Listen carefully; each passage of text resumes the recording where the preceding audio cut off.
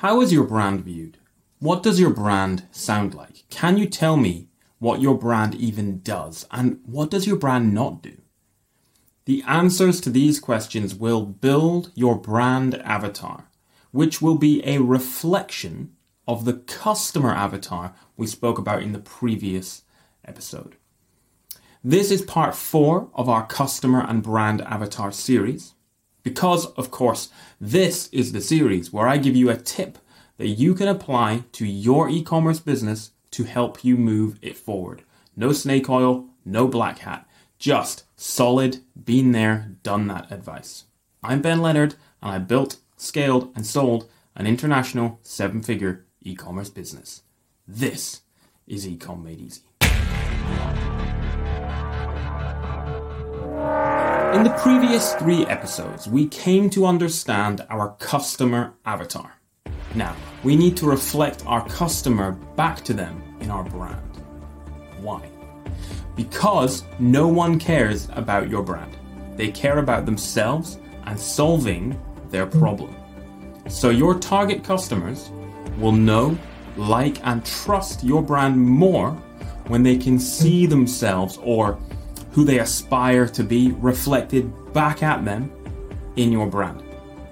But what does that actually mean in practical terms? Actionable things that you can go away and do. Well, it means we need to shape our brand voice, our copy, our images, our logos, our products to match the customer avatar that we already built. We previously discussed understanding our customers' goals, values, challenges, pain points, where they hang out, their objections to buying from us. Go check out those episodes again if you need to. But now, in order to appeal to these people who we want to buy from us, what sort of brand voice do we need? Are they sophisticated like Maserati drivers, like to think that they are? Or would they prefer a sarcastic and rude tone like Cards Against Humanity customers? After you decide on your brand voice, can you even tell your potential customers what it is that you do? Ask yourself now, what does your brand do? A lot of people don't really know the answer to that. Here's a great exercise, okay? Write down 3 sentences. A problem your brand solves, the solution you sell to customers, and the result customers get. This becomes the underlying essence of your brand avatar. It is a foundation. It is a theme that underpins all your marketing efforts. For instance, with Beast Gear, my fitness brand that I sold for 7 figures, it was this. High quality fitness equipment has become a luxury, preserved for elite athletes, while affordable kit is not good enough. Problem. Beast Gear provides top spec training gear at a fair price and with service to match. Solution. So you can concentrate on your training supported by premium products that won't let you down. Result.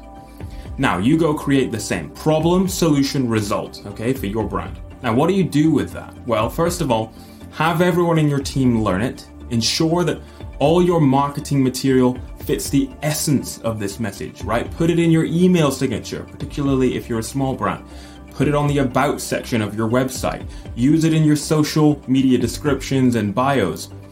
Okay? Now, today, we have learned that we need a brand voice to appeal to our customer avatar and that we need to define what our brand does, okay? Make sure you can do that. A lot of people don't know what they do. The next part of the brand avatar is to understand our enemy, and we will cover that next time. I hope that was helpful. Please subscribe, and you can get more at www.benleonard.pro. Cheers. Ecom Made Easy is brought to you by Ecom Brokers. We sell your business for the best possible price, hassle-free. We've been there and done it on all sides. We've built, scaled, and sold our own 7-figure brands. We have over 20 years mergers and acquisitions experience, and we're expert e-commerce accountants. Visit ecombrokers.co.uk and let's find out what your business is worth.